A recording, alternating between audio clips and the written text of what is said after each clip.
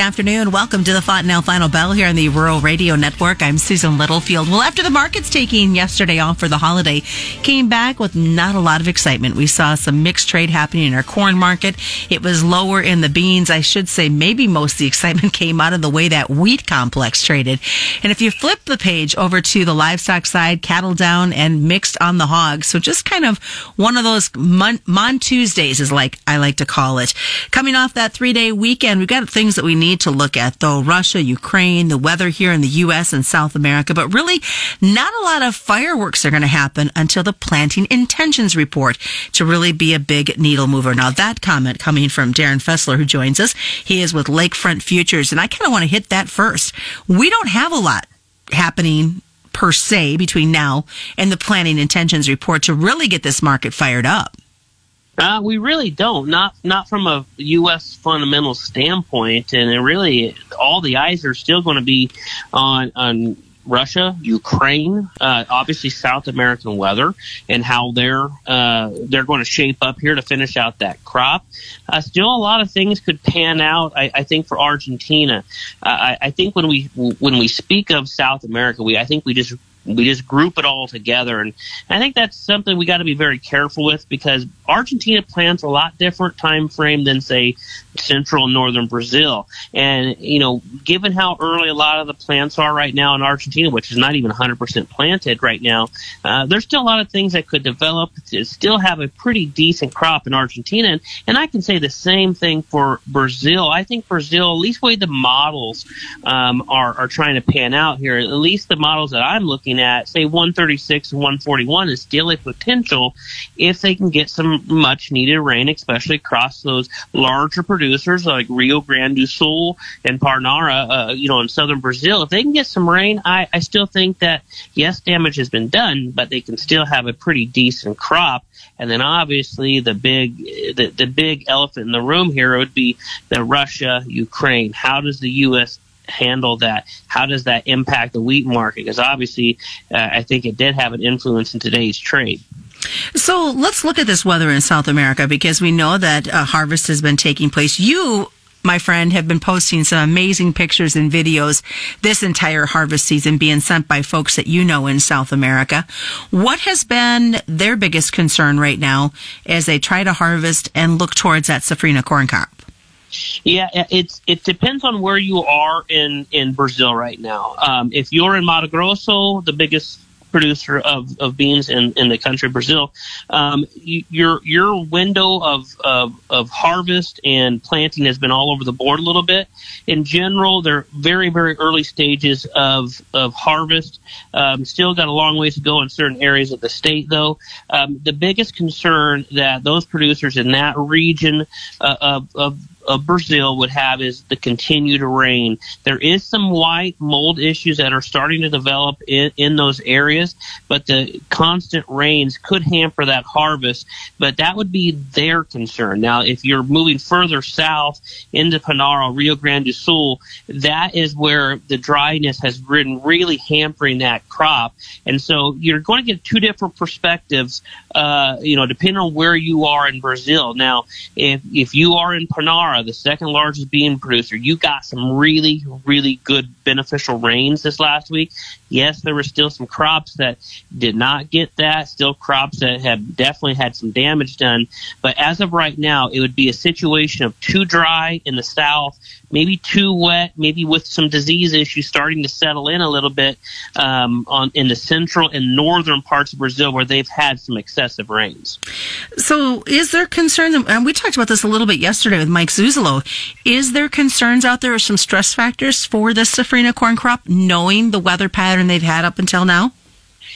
If the weather pattern can change and La Nina starts to back off, which it seems like it's going to, it's really going to set up that safrinha corn crop in a good light, meaning if the rains return here, they're going to get the crop out or probably earlier than normal on the bean because they planted earlier. So keep in mind, that's going to push that safrinha corn crop into a much earlier planting. Now, if the rains return, we are still set up for a pretty decent safrinha crop in Brazil. And the way that the my production models are continuing to run, it's still, we're obviously going to take a hit on the first crop.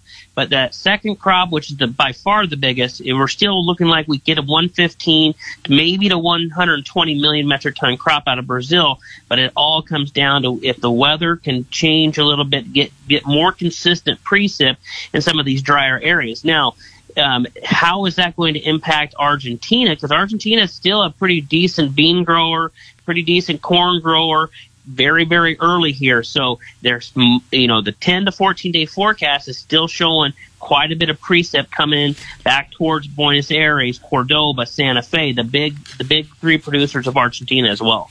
We can't forget what we're seeing weather-wise here in the States as well, because, to the south, they're looking towards getting ready to start that spring planting. Yep. Yeah. And I think that's going to be a huge issue. Here as well, where you have a battle, I think, between corn, cotton, beans, milo. I still think that the bean market is still providing some opportunities to get some more acres here. I don't think that the way the cotton market has really moved here, I don't know if it's going to sway a whole lot of people away from corn, given where corn prices are, because still all of these things all have to go back to some of these input costs, which are very, very high. That they are. When we come back, we're going to continue to take a look at what's been happening in this trade. We're going to talk a little bit more about what's going on with Russia and Ukraine. Really want to know how much this latest COVID variant and everything that's been happening. Get Darin's thoughts as well as to how he sees that as a market mover or inhibitor on our livestock side. So a lot yet to look at as we continue. It is the Tuesday version here of the Fontanelle Final Bell. Real quick before we send it to break, Ryan, folks, you can pick this up as a podcast as well by going to our website at ruralradionetwork.com.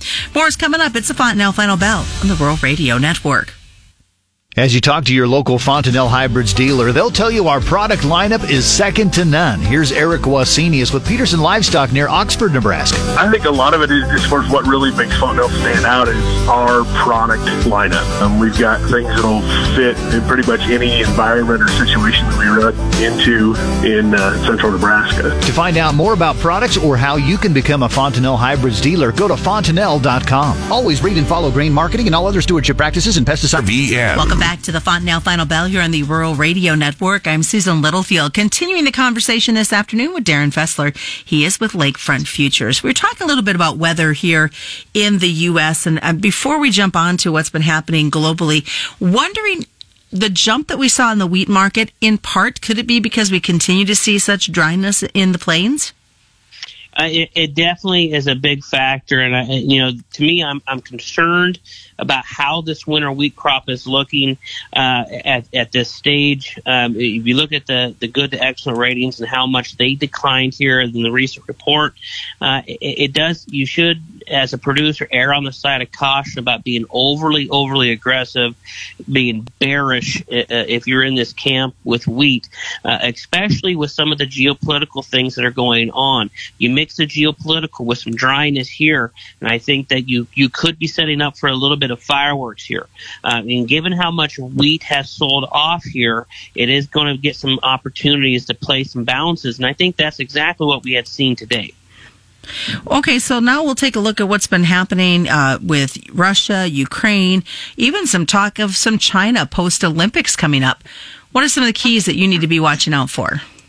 I think we got to watch what the Russia or Ukraine situation really turns into, and what is Putin, is he playing poker here, trying to maybe put the scare into the world market and maybe show some of his power. And I think that is a huge question mark. Being Russia is the second largest wheat exporter in the world, Ukraine number 4. So to me, it's not only that, but they're huge producers of wheat as well. To me, it's going to continue to put a bid underneath of the wheat market for some time, and especially if you look at how crude oil is continuing to trade, there's definitely a risk premium in that trade. So to me, if the bid is under wheat and the bid is under corn or under crude oil right now, it's going to be very difficult, I think, to really tank these grain markets because you have strength in wheat, which is going to put strength in corn. You have a situation in Brazil and Argentina that's not really known right now, and we know that they've had some weather issues. So you're going to see these gyrations between the bulls and the bears here, but really no direction, in my opinion. And so right now, it is a factor. We have to watch Ukraine and Russia. And really not just Ukraine and Russia, but Poland and Belarus, because they're coming in here, and there were some rumors out, some headlines out that Poland had maybe fired some shots at Belarus. Well, they're very, very close to each other, and it could start to entrap the Ukrainian land. So that in itself, if there is a war that gets started here, what does the impact does it have on the wheat market and the conditions in Russia, Ukraine? Still very much up in the air. When you see those videos of those missiles flying, it definitely gives you that very sad but wondering what's going to happen in the world feeling. It really does. It really does. We've dealt with so many supply issues, and this would just be another kink in the whole world supply chains. And not only that, you had mentioned China and the Olympics. Now, I don't think anything's going to happen with China and Taiwan until afterwards, but I don't think it's a matter of when Russia does something with Ukraine or when China does something, with Taiwan. But it's going to happen, I think, in my opinion. It's just what are we looking at? More sanctions? Are we looking at actual military type operations where there is bullets being flown and missiles being flying? That's a huge question, I think, for these ag markets, because there is, if you look at the world wheat trade, stocks used as the lowest has been in about 5 years now. So we're not running out of wheat, but there's still going to be that risk premium, especially in this market. And if you look at domestically here, again, you got to be really concerned if you are a winter wheat grower and how dry it is out there.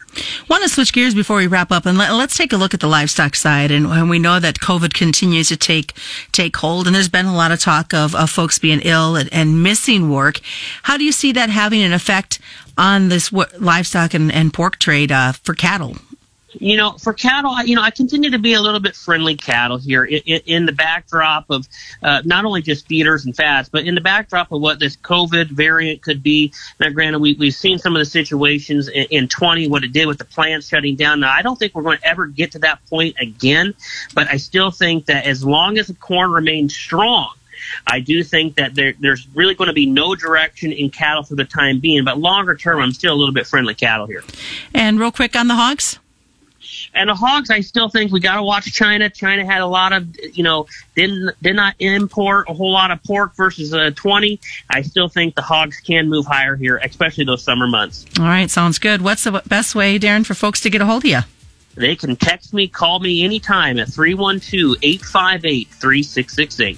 And that has been today's Fontanelle Final Bell. As a reminder, folks, commodity futures and options do involve a substantial risk of loss, and they're not suitable for all investors. That is the Fontanelle Final Bell being brought to you by Fontanelle Hybrids and all your local dealers on the Rural Radio Network.